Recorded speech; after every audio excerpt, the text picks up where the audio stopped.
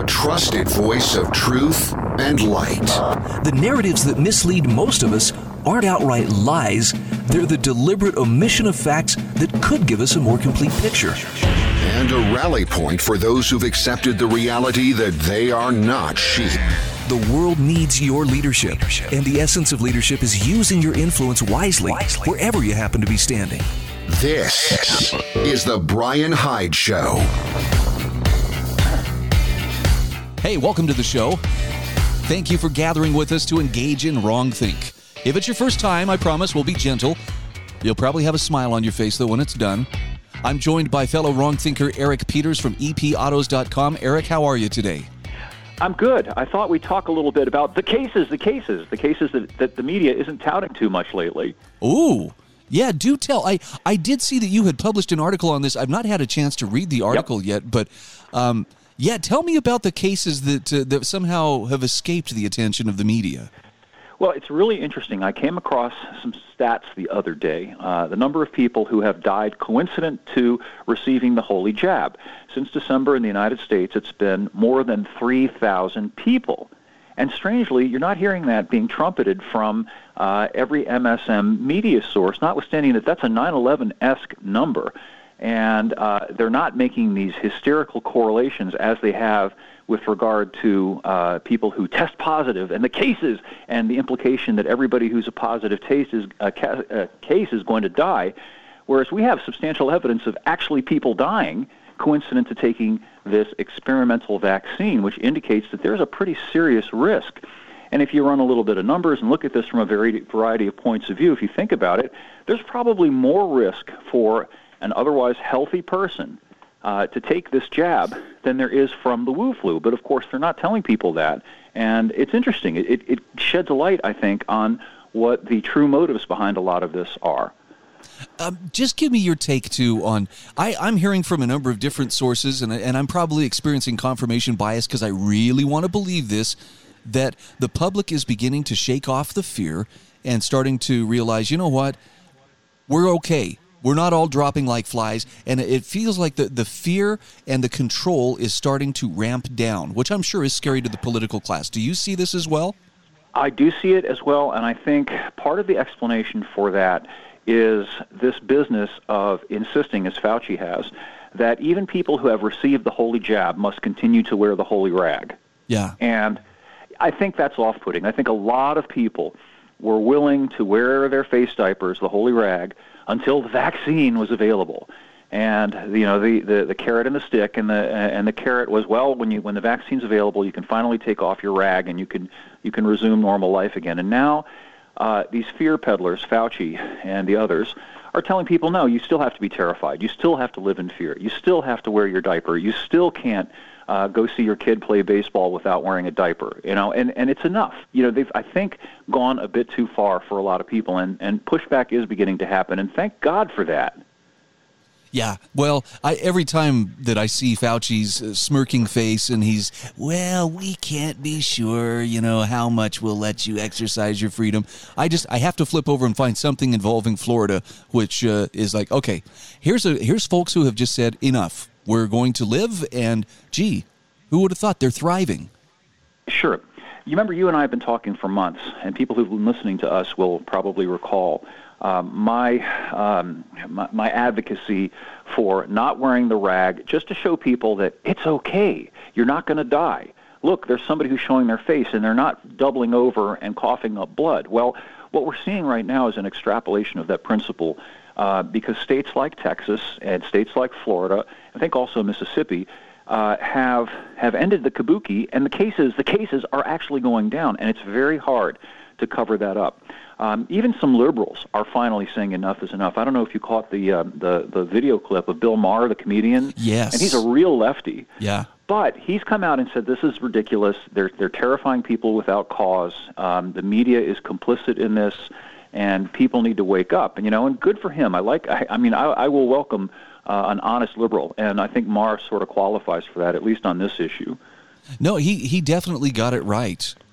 So I'm curious. You make the case in your article here about the cases. 3,000 people I mean, that's a 9/11 style number, and I'm appreciative that you use that term, because that's something that gets everybody's attention. And yet the media is very silent on this, of people who died after they were vaccinated. Absolutely. And again, I think we should juxtapose that against the risk of this virus, which has been grotesquely exaggerated for most people. Most people, meaning people who are generally healthy, they don't have any problems, they're not very elderly, stand to recover from this on the order of 99.8% That's the CDC's own number. And most people aren't aware of that. And that's criminal. That is, that's incitement on the part of the media, on the part of Fauci and all these other people that are terrifying healthy people to take a significant risk to their health that may very well result in their death by injecting themselves with a substance that has not been tested on people, that is experimental by definition, whose long-term effects we cannot know. That is grotesquely irresponsible. And, it's time for people to start to think about that and stop putting their own lives, the lives of their kids, the lives of their parents, and other people at risk because of people like Fauci. Well, I'm just glad to see that faith in government starting to be shaken. Maybe that sounds like an evil thing to say, but to me it's a very happy thing to see. No, it's a very good thing. The government is in the business of controlling people. It's in the business of taking your money and telling you what to do. Its motives are inherently suspect. I wrote a column a couple of weeks ago that got into this about the issue of government altruism. And it's this premise that, politicians and bureaucrats are just looking out for us. They want to help us and preserve us. No, they don't. They want to preserve their power, their influence, their money.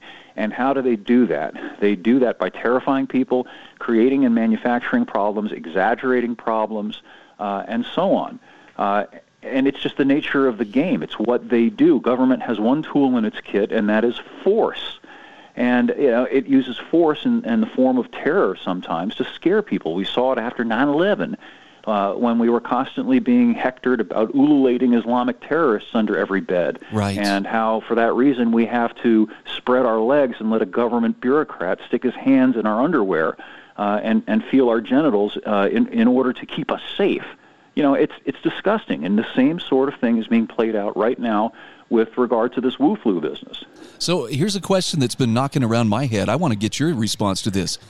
If the fear factor of this crisis, the COVID crisis, is beginning to ebb, what's the next crisis we should be watching out for? Because I'm positive that the opportunists and the power seekers are looking for something that can provide the leverage they need. Well, sadly, though I'm kind of a kook, I don't think I'm a psychopath, and so therefore I don't have the insight into the psychopathic mentality. I wish I could come up with something along those lines. However, what I really worry about the most is that there are going to be massive repercussions from this vaccine, and that a lot of people are going to end up having problems and getting sick, and that rather than place the blame where it belongs on the vaccine, then they're going to come up with, well, it's a new variant, the double down, double threat, whatever mutant strain is responsible for it, and then they're going to wheel that around and claim that, see, it's all these people who ignored the science and didn't wear masks and didn't get their vaccines that are responsible. That's one of the potentialities that I see coming down the pike, possibly by fall. Hey, Brian, you still there? Hello? Yeah, wasn't it just last week that Fauci was on television? Somebody asked him, how do you explain these lockdown states like Michigan have the highest incidence of cases now, and places that are wide open don't? And his response was, well, that's because the people in Texas are still following the lockdown guidelines, whereas the people in Michigan aren't. And I'm like, wow, to be that disconnected. It's whack-a-mole, and it's whack-a-mole that depends on people not using critical thinking skills, not looking at the facts and drawing conclusions based on the facts, and instead just sort of mutely staring before the TV screen and listening to whatever Fauci says and taking it as gospel. I often refer to this as a religious phenomenon, and that's what it is.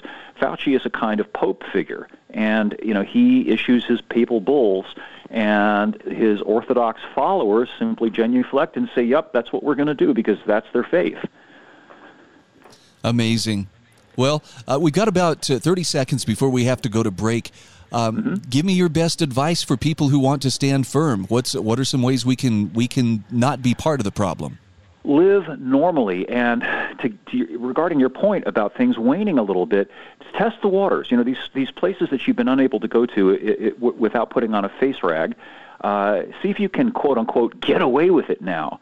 Try to show your face more often, and the more of us who do that, the easier it will be for people to show their faces generally and for normalcy to reassert itself. Yeah, I think this is a time where I would like to see just how contagious small acts of courage turn out to be. I have a suspicion they're going to be at least as contagious, maybe even more contagious than COVID. Here's hoping. I hope so. All right, we'll take a quick break. Eric Peters from EPAutos.com is my guest. We'll be back right after these messages.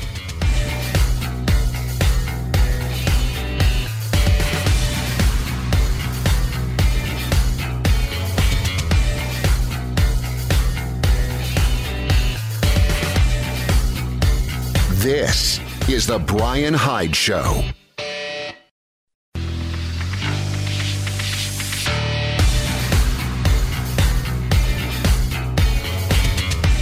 This is The Brian Hyde Show. And we are back. Eric Peters from EPAutos.com is my guest. By the way, I have to give credit here. Eric is the guy who really dropped the term wrong think into my consciousness. And Eric, I have you to thank for my personal slogan, which is revel in wrong think. Yeah. I am happy to oblige. And I appreciate you getting with me once a week to revel in wrong think, and I really appreciate your take on some of the various issues. You had an article recently, Drive 55 and Less. And I have to admit, a little shiver went up my spine because, man, I don't miss the days of the 55-mile-an-hour speed limit one bit, and I don't think you do either. No, I don't, and there's a very decent chance that they're going to resurrect it via a change in the regulatory UKZ.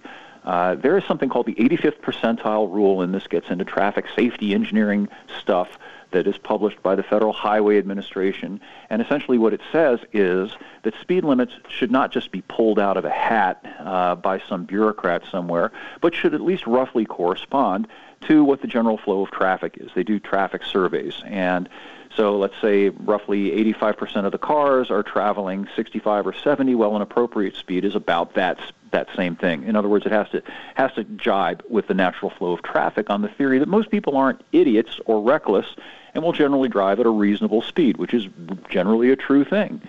So that was the standard, and it also was a basis for challenging these speed traps where in some small town on a road that was perfectly safe to drive 45 or 55 on, they'd put up a 25-mile-an-hour sign and have a cop 10, 20 yards down the road behind a bush with a radar gun, and this would result in 75% of that town's budget coming from these trumped-up traffic tickets. So it was a way to challenge that legally. Well, they want to get rid of the 85th percentile rule. Just take it out of the book entirely and leave it up to government bureaucrats to do whatever they want with regard to speed limits, which means that they're going to dumb them down again. They're going to just arbitrarily post these low speed limits in order to generate revenue, because it's a great way to fleece people, isn't it? When, you can basically ticket pretty much every car on the road for driving at a speed that's reasonable, as it was back in the Drive 55 days. That's disappointing because, since especially out west here, when the speed limit went to 80 miles an hour, I mean, there were the predictable calls of, it's going to be blood on the pavement and carnage everywhere. Sure. But actually, crashes went down, and I think that surprised a lot of people. Sure, it's the same kind of thing with the face diapers. They gin up this pretext that if you don't do what they say, there's going to be death and mayhem, and of course it's not true. It's just another excuse for them to fleece people. The highway thing, the interstate highway system, which was designed back in the 50s, envisioned average road speeds around 75 miles an hour. So that's what the speed limits were back in the 60s. And then along came Nixon and Carter and the energy crisis, and they saw an opportunity we're going to save gas. We're going to drop the speed limit down to 55 miles an hour, and that'll reduce our dependence on foreign oil. And that quickly morphed into a safety issue. And people all of a sudden found themselves being pulled over by cops and given these expensive extortion notes called tickets for driving at speeds that were perfectly legal and perfectly safe previously. And that went on for 20 years, from roughly 1974 to about 1995, I think it was, before it finally got repealed. and some degree of sanity returned, and now we have highway speed limits that are basically what they were back in the late 1960s, and I'm hoping we don't revert back to the 1970s because of this rule change. You know, I have to confess, Eric, you have been a bad influence on me, but in the right way. I used to have a co-host, and when she joined me on the radio, she was the quintessential soccer mommy. You know, everything was for our safety and for our law and order, and speed limits are there to be obeyed, and you don't question that. And I believe it was after reading one of your columns, I opined to her one day, hey, do you know that speeding drivers are actually the safer drivers out there? Yeah. Oh, man, she fought me tooth and nail. And, but I have never forgotten how you explained why speeding drivers actually tend to be more safe, and it's because they have their head in the game. Absolutely. Yeah, it's pretty commonsensical when you think about it, that if you drive at a speed that is numbingly slow for the road and for your ability and for your car, like 55 on a highway, you put the cruise control, you'll be asleep behind the wheel after 10 minutes of that. And is that safe? Whereas when you're operating the car at a speed that requires you to be in the game, like you said, you tend to be aware of what's going on. The whole thing is facile. The whole thing is fatuous. I pointed out as a comparison that in Germany, where they have unlimited speed autobahns, their incidence of traffic accidents is less than that on the speed-limited American interstate system. So it's not the speed limits. It's got everything to do with driving ability rather than the speed limits, and that's an important take-home point. Yeah, I've only had very limited experience driving on the Autobahn, but I can tell you that coming back home and experiencing the lack of attention and courtesy and just decisiveness on the part of drivers here was a real wake-up call. And gosh, it pains me to admit it, but those folks on the Autobahn in Germany, they were much easier to drive around and with than a lot of my homegrown compadres on the road. Yeah, when people are actually looking in their rearview mirror rather than at their phones, it tends to result in faster-moving and safer-moving traffic. Well, and I have to tell you, just as a postscript, Soccer Mommy, eventually she has actually become a fire-breathing defender of freedom. And, it just took a little bit of exposure to, a wrong think. Wrong think made the difference. But I want you to know that was your influence rippling out, through the population. Oh, that makes me rub my hands together like Dr. Evil. I'm very happy to hear that. So, I would not like to see the speed limits come back down. I really don't want it to be turned into another revenue farming kind of thing. Yeah. I've noticed license plate readers are becoming really ubiquitous, and I guess because it just saves so much time. It just tells you, pull them over. Now pull them over. Right, well, that's the other aspect of this. Back in the 70s, they actually had to have a cop actually pull you over in order to give you that extortion note. Now they can do it automatically and electronically. It's devilish. The many new cars already have the technology embedded within them to permit constant, continuous, real-time, 24/7 monitoring of how fast you go, and the car also knows via the GPS what the speed limit is on the road. And if you drive faster, it's completely technically feasible for them to take note of that and perhaps automatically dun you. Just immediately report you to your insurance mafia or to the DMV or both, and extract money from you that way. And this is going to not only make driving expensive for everybody, it's going to make it intolerable. I mean, who wants to drive under that regime? Ask a commercial trucker what it's like to drive today when everything that he does is constantly being monitored, as if he had his mother-in-law in the back seat pecking at him with a ruler. Oh, yeah. I've actually had people who drive commercial vehicles for a living tell me this is the closest you'll ever come to living as a criminal in society. Meaning that, DOT or the state police or whatever, they can pull you over and pretty much do whatever they want, search however they want, inspect however they want, carte blanche. Exactly. And, people need to be aware of this. It's not about safety. It's just like the wearing of the facial rag is not about keeping you healthy. The motives behind it are entirely different. Don't believe it. Investigate and come to the conclusion that you come to after having examined the facts rather than the superficial explanations that these politicians and bureaucrats like to give you. This is what I love about your take on life, Eric, and that is, hey, you're grown-ups, act like it. Live like a free person. We've got about 60 seconds here. Let's take a moment. Tell our listeners about your website, how they can find it. Throw in a little love for your sponsors if you'd like. Well, sure. It's epautos.com, pretty straightforward and easy to find. And we got a number of good advertisers, meaning that their products I can personally vouch for and endorse, including Valentine One radar detectors. Don't leave home without it, like you wouldn't an American Express card back in the day. Right. Also, AMSOIL lubricants, which I, again, personally use, and I wouldn't recommend if I did not use them myself. And finally, if you like to drive, support the National Motorist Association. They're sort of the wrong thinkful version of AAA, which has become woke and an enemy of everything having to do with the joy of driving. Okay, I will have links to Eric's website in the show notes, which you can find at thebrianhydeshow.com. Eric, great talking with you once again. You bet, Brian. Talk to you next week.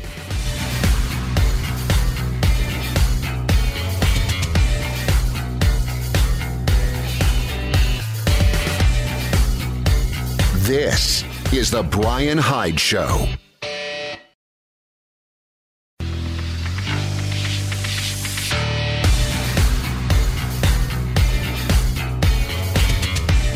This is The Brian Hyde Show. All right, welcome back to the show. Thank you so much for being part of our growing audience of wrong thinkers. You know, you look around you and you look at the people who are engaged in wrongthink, and it's crazy how seldom you're going to encounter the really wild-eyed ideologue. I guess that's because part of wrong thinking is learning to think clearly and independently, regardless of what's going on or what information source is blasting at you at the moment. And heavens knows we have a lot of different information sources coming at us at any given moment in time. One of the things that I have found very useful over the last roughly 20 years or so is to delve into old books to strengthen my speaking, or not my thinking skills. And this may seem kind of strange, like, okay, really? So here's this weird trick that can make you smarter than Aristotle. Well, okay, maybe not smarter than Aristotle, but when you expose yourself to what great minds have had to say, even if those great minds were occasionally wrong, it's amazing what you can pick up. You have a much better sense of how they thought, how they organized their thinking. And I'm not going to pretend, thinking's really easy. It's just the simplest thing in the world. Real thinking, serious contemplation is actually hard work. And this is why very few people like to do it. Most of us, and I'm going to put my own hand up here, me too, prefer the path of least resistance. And sometimes, I would just prefer, could someone just tell me what this all means? Because, there's hard work and ferreting out the information, vetting the information, corroborating what this source says versus what other sources say. Yeah, it takes work. But then it comes back to the idea of how important is it that you own your worldview? And in that case, the onus is on us to be better thinkers, better equipped to sort fact from fiction. Now, people are scared by classics like, and I'm going to use Aristotle because the article I'm about to share with you talks about Aristotle specifically. If you haven't read Socrates, if you haven't read his student Aristotle, I can tell you the first time you pick up one of their volumes of work and you start to read, first of all, if you're reading in the great books, you're like, holy cow, there's a lot of words there, small font, pages are absolutely filled, no illustrations to speak of. It's all deciphering what did they mean, and some very, very brilliant minds. It's hard work. I've literally got headaches from reading some of these old books. But there's something that happens when you look at their ideas and when you evaluate their ideas and you recognize, hey, they were wrong about this, even though they may have been the most brilliant mind on earth at that time. Let me give you an example. Grayson Quay has a great piece on intellectualtakeout.org. Do men have more teeth? Now, if you've, studied anything about dentistry, you probably know the answer to this. But his point is Aristotle was wrong. You could be too. So he starts with the question, do men have more teeth than women? The actual answer is no. Both men and women have 28 to 32 teeth, depending on how many wisdom teeth grow in. But if you're 4th century BC Greek philosopher Aristotle, the answer is a resounding of course. Here's a quote from his History of Animals. Males have more teeth than females in the case of men, sheep, goats, and swine. In the case of other animals, observations have not yet been made.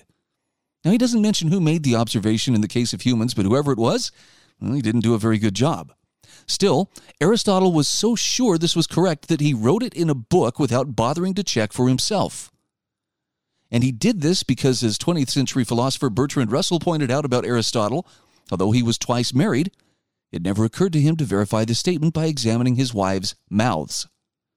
Sure, it might be a little awkward to tell the missus to come over here and say, ah, but if the philosopher had taken a minute or two to do so, followed by another minute or two for her to count his teeth, well, he'd have been spared this embarrassing mistake. So, what's the takeaway here? Well, Grayson Quay says it's not that Aristotle was stupid. He was probably one of the smartest people who ever lived. For well over 1,000 years, his works on biology, physics, metaphysics, poetry, politics, ethics, logic, and rhetoric were considered authoritative in their respective fields. Many of these works are still studied today, and not just as historical curiosities. In his book, Amusing Ourselves to Death, Neil Postman explains how a brilliant thinker like Aristotle could make such a seemingly foolish error. He says, to the Greeks of Aristotle's time and for 2,000 years afterward, scientific truth was best discovered and expressed by deducing the nature of things from a set of self-evident premises. Now, Aristotle, like all 4th century BC Greeks, thought of women as defective men. Male sperm, he wrote, always tried to produce a male baby. Only in cases when the sperm somehow fell short would a girl be born. Oh, that would go over well with today's woke crowd, I'll tell you what. With this in mind, it makes sense Aristotle wouldn't bother taking a gander at Mrs. Aristotle's pearly whites. Knowledge came from deduction, not from observation. If women were deficient in other areas, then it made logical sense for them to be deficient in tooth count, too. But Grayson Quay says, again, there's a risk of drawing the wrong conclusion. The lesson here is not that the ancient Greeks were stupid and sexist compared to us enlightened moderns. It's simply that even the most brilliant thinkers can have huge blind spots due to assumptions they've unconsciously absorbed from their surrounding culture. That's the key. And if somebody as smart as Aristotle has blind spots, guess what? We probably do as well. Grayson Quay says, I'm no Aristotle, and you, dear reader, probably aren't either. It'd be wise for us to stay humble and accept that many of the truths we hold to be self-evident are nothing of the kind. For example, Black Lives Matter is a statement that most modern people, whatever their disagreements with the BLM organization itself may be, would see as obviously true. But the ideas underlying that claim, that every human life is equally precious, that the poor and downtrodden have a special claim on our sympathy and support, that racial intolerance is evil, would have baffled Aristotle. That's because he took it as a given that the people who made up the lower classes were inferior by nature and fit only for slavery. He considered non-Greeks to be barbarians, because to Greek ears their language sounded like harsh gibberish. Bar, bar, bar, bar, bar. So today we condemn these ideas, but it's important to remember that someday we'll be the ones in the crosshairs. Many practices and ways of thinking that today seem perfectly natural to us would have been seen as absurd or monstrous 1,000 years ago. And they might well be seen the same way 1,000 years from now. Now, you may well ask, well, which ones? Well, perhaps it'll be our obsession with screens or our sexual mores. Maybe it'll be our faith in democracy, our deference to science, or our individualistic approach to religion and spirituality. It's hard to say. It's like asking a fish to talk about water. He says, when I was a high school teacher, my students often complained about the classical curriculum. Why do we have to learn this stuff? Who cares how many wives Henry VIII cheated on? When are we ever going to use this? And his answer was always the same. Why would you only want to learn things that are useful? Useful to whom? Useful knowledge, by his students' definition, would be knowledge that was directly applicable in the cultural, political, and economic conditions of 21st century America. To refuse to learn anything that isn't useful is to agree to only know what the powers that be want you to know. Did you get that? If you want to think outside the box, it starts with thinking outside your current time period. Grayson Quay says, such an education makes one a cog in a machine. If you only know what the powers that be want you to know. Aristotle distinguished between useful fields of study in which his opinion were only fit for slaves, and the liberal arts, which made those around them made those who studied them into free men, capable of questioning the assumptions that governed the world around them. I've always liked the word liber, because that explains that is the root of liberty, the root of library.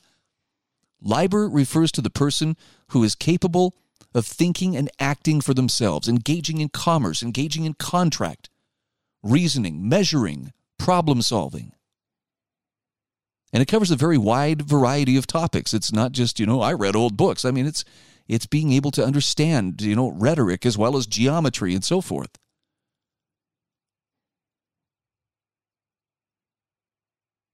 Grayson Quay says, I don't share the philosopher's contempt for productive labor, but he's absolutely right about the second point. As Aristotle's misadventure in dentistry illustrates, getting beyond certain assumptions will always be a struggle. And that's true even for the smartest among us, but that doesn't mean we should give up. By reading old, supposedly useless books, we can start to cultivate gratitude for the good things we've gained over the centuries, sorrow for the good things we've lost, and wisdom to look beyond what is to what was and what could be. What a brilliant defense of a classical liberal arts education. Here's the best part, though. You don't have to drop what you're doing and go sit in a university classroom and have some expert teach you all about it. It's something you could actually undertake in the privacy of your own home, sitting at your kitchen table, sitting on your couch, sitting in your easy chair, doing it on your own time at your own pace. Just like exercise. Even a little bit, done consistently, builds your capacity to do more and to understand more. That is the great secret I wish more people understood about old books. Yes, they look good, and they are leather-bound, and they're very impressive to everybody who comes to visit. But if you don't actually crack them open and look at what's inside and contemplate it, you're missing out on one of the great treasures. And, as Fat Albert would say, you might just learn something in the process.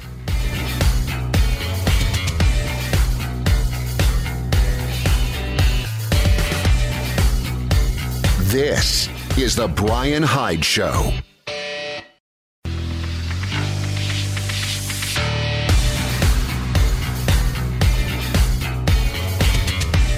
This is The Brian Hyde Show. All right, welcome back to the show.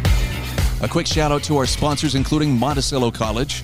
By the way, if you liked the Grayson Quay piece I shared in the last segment on reading old books, particularly Aristotle, Monticello College is something you should really take a look at because they are all about classical liberal arts education. Also, very grateful to Pure Light. These are the LED light bulbs that are revolutionizing light bulbs. They're making all other light bulbs obsolete. Go to pure-light.com. I've got a link in the show notes at thebrianhydeshow.com. Also want to give a shout out to our friend Spencer Worthington, who is the owner and founder of hslammo.com. Books are going to be written someday on the great ammo shortage of 2020 and 2021. Because I never thought that I would see the day where, people joked around about, the other precious metals besides gold and silver are lead, copper, and brass. But you know what? I'm actually starting to see such a scarcity and such a demand for those things that I think a person sitting there with, a pallet of ammunition sitting in their shed might as well have, a nice big bag of gold coins because they're that valuable at this point. All right, moving on. What's playing out in Minnesota as the jury deliberates in the trial of former police officer Derek Chauvin is really not the nail-biter that the news media is trying to make it out to be. I mean, we're very interested. We want to see what's going to happen. Oh, what's the verdict going to be? And I don't mean to sound cynical, but I'm detecting this note of, I wonder if it's going to be even worse than Rodney King's riots back in 1992. There seems to be an almost eagerness to see this thing fall apart like a soup sandwich. Saw an excellent article earlier today from James Howard Kunstler, and it talks about how the movie follows the script. And right now it feels like there's some pretty scripted stuff taking place on behalf of this trial. And I'm not talking about what the jurors are doing so much as the other players. Here, let me explain. James Howard Kunstler says, Representative Maxine Waters laid it out neatly Friday night on a visit to Minneapolis where she apparently went to stir a pot of racial hatred that was already on boil without her help, following the accidental killing of felonious bail jumper Daunte Wright, first-degree aggravated robbery, fleeing from police, possession of a handgun without a permit. She yelled at the mob gathered at in the suburb of Brooklyn Center, "We got to stay on the street. Got to get more confrontational." Yes, that's exactly what the sore beset city needs as it waits this week's verdict in the trial of Derek Chauvin, about which she added, "I am very hopeful that we will get a verdict that says guilty, guilty, guilty. If we do not, we will not go away." I know, it's pretty exciting to think what may be coming there. Now, former police officer Chauvin is charged with murder 2, murder 3, and manslaughter, all predicated on varying degrees of intention and recklessness in the death of George Floyd, the internationally acclaimed saint of oppressed people who died under Chauvin's knee in an indelible video shared around the world last May. That video has the status of a religious icon, portraying it, as it seems to the world, the vivid distillation of the black experience in America, pure, unalloyed, hateful, murderous subjugation. But the trouble is not what's in the indelible picture. The trouble is what's not in the indelible picture. Mr. Floyd's prodigious ingestion of the world's hardest narcotic, fentanyl, at a level likely to cause death, plus methadone, plus THC, on top of a 90% blockage of a coronary artery and other cardiopathies, and COVID-19, all according to the official medical examiner. Also, as it happened in the instance of his arrest, Mr. Floyd was failing to follow police instructions, acting dangerously deranged. That's behavior apt to lead to police restraint, under which he died, rest his soul. So now it will be left to the jury to sort all this out. Under the threat, of course, of getting doxxed, having their home addresses disclosed by the Black Lives Matter org, as well as following the $27 million lawsuit settlement on the Floyd family for wrongful death by the Minneapolis City Council before the trial commenced. Not exactly a propitious lead-in for a fair outcome. One might even consider the public expressions of black opinion leaders and politicians as coercive. But then coercion is the animating spirit of liberal wokery, the wish and will to punish at all costs. And oh, look at this. Hey, you know what Minneapolis also really needed right now is the calming influence of Al Sharpton swooping into town on his private jet. So even the unelected folks are trying to get in on this action. Hey, there's a lot of TV cameras. I mean, if you were looking to draw attention to yourself, you could do a lot worse. It's like finding a parade and jumping in front of it and starting to march. James Howard Kunstler says, in any case, the fine spring weather around the country invites the young and energetic to caper angrily in the streets after a harsh winter of lockdowns. The mobs will turn out, things will burn, businesses will get looted and destroyed, and people will get hurt. So it will be for two reasons. Groups of people follow social scripts, and societies give tacit permission for acting out of feelings. In this case, feelings of grievance that demand retribution and vengeance. But he says what's actually at issue here is whether black people in America really want to join with the other ethnic groups present in the land of a common national culture. That is, a consensus about behaviors, ceremonies, and manners, or would rather opt out of it, oppose it, or violently destroy what's left of it. The key to these questions is how to explain the failure to thrive of a large black demographic despite the apparent victories of a long civil rights campaign, colossal expenditures of tax money for assistance, and affirmative action galore. He says, I would explain it as the malign influence of neurotic white liberalism acting on the aforesaid black ambivalence about joining in or remaining apart from that common culture.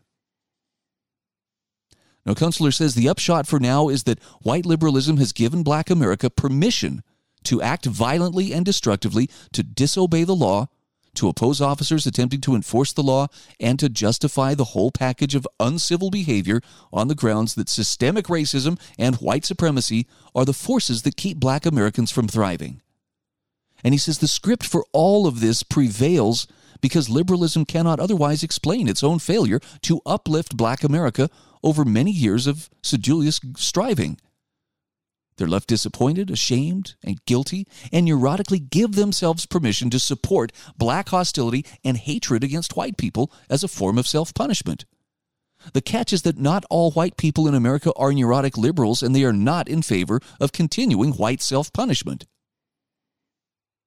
So James Howard Kunstler says the question at hand is how much longer this crazy script will be allowed to run.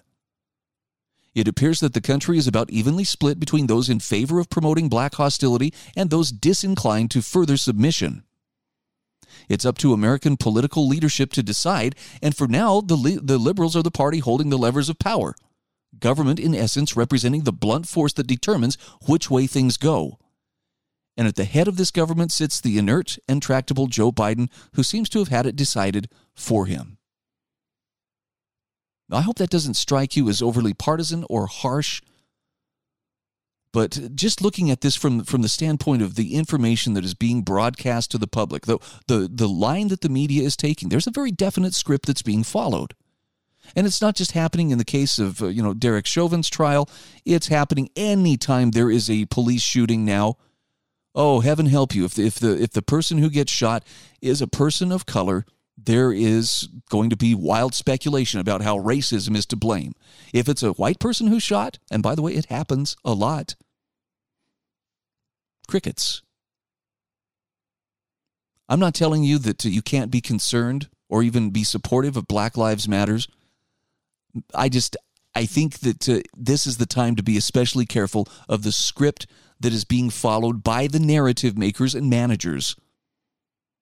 Because where they are leading us is not a good place. We're being steered into conflict. And it's hard not to become caught up in it. When I have to really limit myself as to how many videos I can watch of Antifa doing their thing. Because it's infuriating. Watch them abuse people who are out there not to cause trouble. I'm not talking about the Proud Boys who show up to, brawl with them. I'm just talking about the way they go out of their way to destroy people's property, to harass people, to block traffic, and then insist the police arrest the motorist when they get angry because they're being held captive. That brings some really primal rage to the surface in my heart, and I don't like it because I feel like it's contrived. I don't want somebody pulling my strings, and I hope that that's the mindset you adopt too, is I'm not a piece to be played on your chessboard. And for those who insist on thinking, well, that's too bad because I'm going to play you, all I can say is good luck. Because my goal today, as with every day, is to make myself as unplayable a piece as possible. By the way, if you feel uneasy about putting yourself in that same situation, that's normal. I can only tell you freedom lies this way. That's where you're going to find it. You will not get it by going along with the crowd.